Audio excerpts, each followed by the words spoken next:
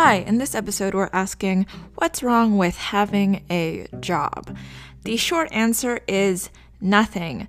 The long answer is a little bit more complicated. And of course, it depends on your situation. So that's what we're going to go into today. I hope you keep an open mind, and if you do have a job that you're not so thrilled about, I do hope you keep listening.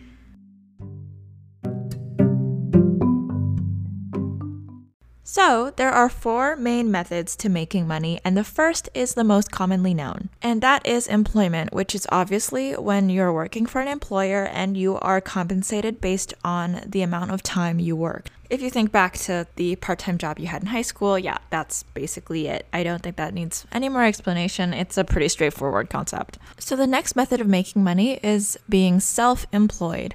Most artists and creatives have self-employed work. This includes photographers, graphic designers, copywriters.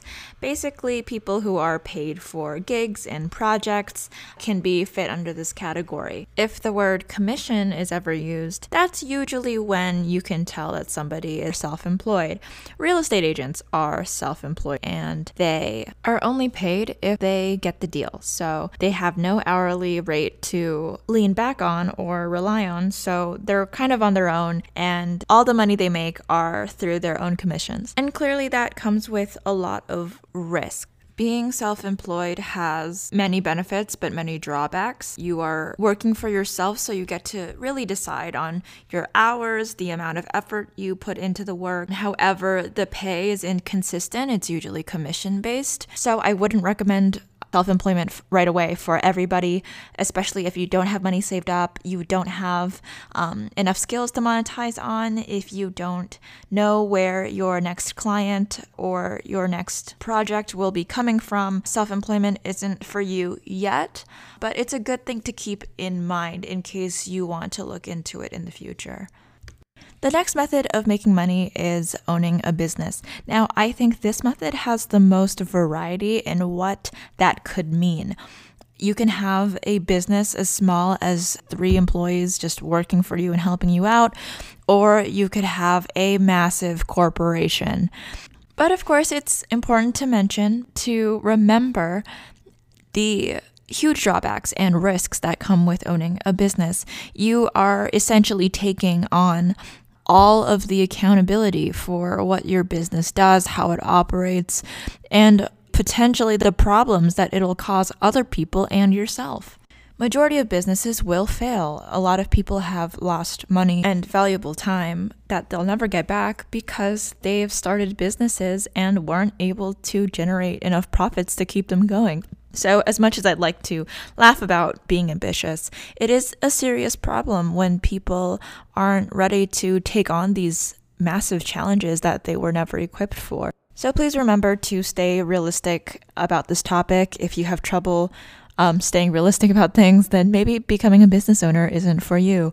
Not to mention, however you're envisioning the life of a business owner, that also varies completely greatly. There are people who have bought businesses and acquired businesses for, let's say, passive income, and they run a tight ship.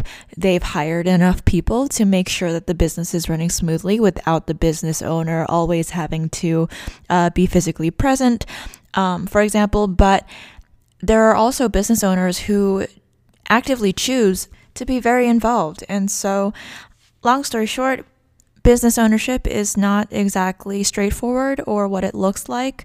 And it isn't even what it looks like for business owners themselves. Businesses can change very rapidly within just a few years. So, just keep that in mind and stay flexible about it. The last method of making money is investing, which I found interesting to learn about, but it's actually kind of boring in practice. Essentially, it's when you can make money with money, so your money works for you by investing in things like stocks, bonds, options, index funds, etc. You're essentially placing money into something that you are confident will grow in value over time. This method is actually something you can start today if you wanted to, and I encourage you to.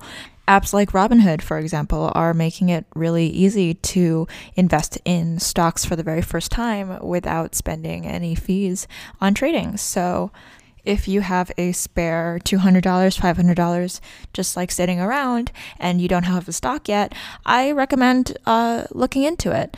I have stocks in renewable energy because I believe that renewable energy will go up in value. And actually, a vast majority of stocks go up and see an increase in value after a decade, 2 decades. So I wouldn't say that stocks are as high risk as people warn other people they are, because they, as long-term investments, they're not bad at all. So please consider investing in stocks if you're interested in learning about that. Obviously, open a high yield savings account first and have an emergency fund and enough to sustain yourself for a while. Do not invest all of your savings into the stock market, but eventually just invest in the stock market. It's not so bad. So everybody needs to start somewhere. When entrepreneurs and motivational speakers are telling you to quit your job, a lot of people get a little too eager to do that, and without a plan, without any idea of how they're going to move next, they prematurely quit their jobs and they don't have enough money to sustain themselves and keep up what they were trying to do in the first place. And so the popularity of quitting your day job as an idea is actually supposed to guide you and encourage you to explore those other 3 methods. It's not something to take literally where you should quit your day job today, because there are so many benefits of keeping your job, even temporarily, just to cushion the risks of pursuing these other methods at all. Mainly freelancing for the first time or starting your own business for the first time. You're going to learn, you're going to make mistakes, and so having a more structured and stable environment to pull some money from is not embarrassing. It's not a bad thing at all. It's completely necessary. And also, not everybody wants to become an investor or a business owner or a freelancer, and that's totally fine and that's totally valid. There are a lot of people who feel very stimulated and thoroughly challenged by the work that they do for an employer. There are a lot of people whose skills are best utilized in those more structured environments. Not to mention, there's just, again, a lot of benefits to working for a company sometimes than working for yourself all the time. This can include the 401k benefits as well as insurance, maybe for yourself and your family. Those are huge factors to consider if you're in a tight place right now before pursuing other methods of income. If there's one thing I want people to take away from this episode, it's that there is nothing inherently wrong about working for an employer. However, the amount of money that you make is basically decided for you based off of your employer. Yes, you can ask for raises and promotions and hope for that. But at the end of the day, the amount of money you make is still capped at a certain limit that is pre-decided by somebody that isn't you.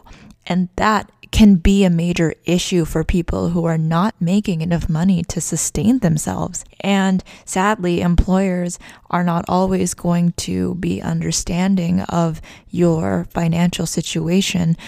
Employers can't help you more than they already are for you to pay off your student loans and your credit card debt, or to help with medical expenses in your family. There are very valid reasons to have to make more money and explore new ways to make money beyond the limit of our annual salaries. So that was it for this episode. Please let me know what you thought about it. My email that you can reach me at is bigsisterthepodcast@gmail.com. This is a topic that I care about a lot. I hope it could encourage some people to do some research into the other methods of making money. Thank you very much for listening, and see you next time.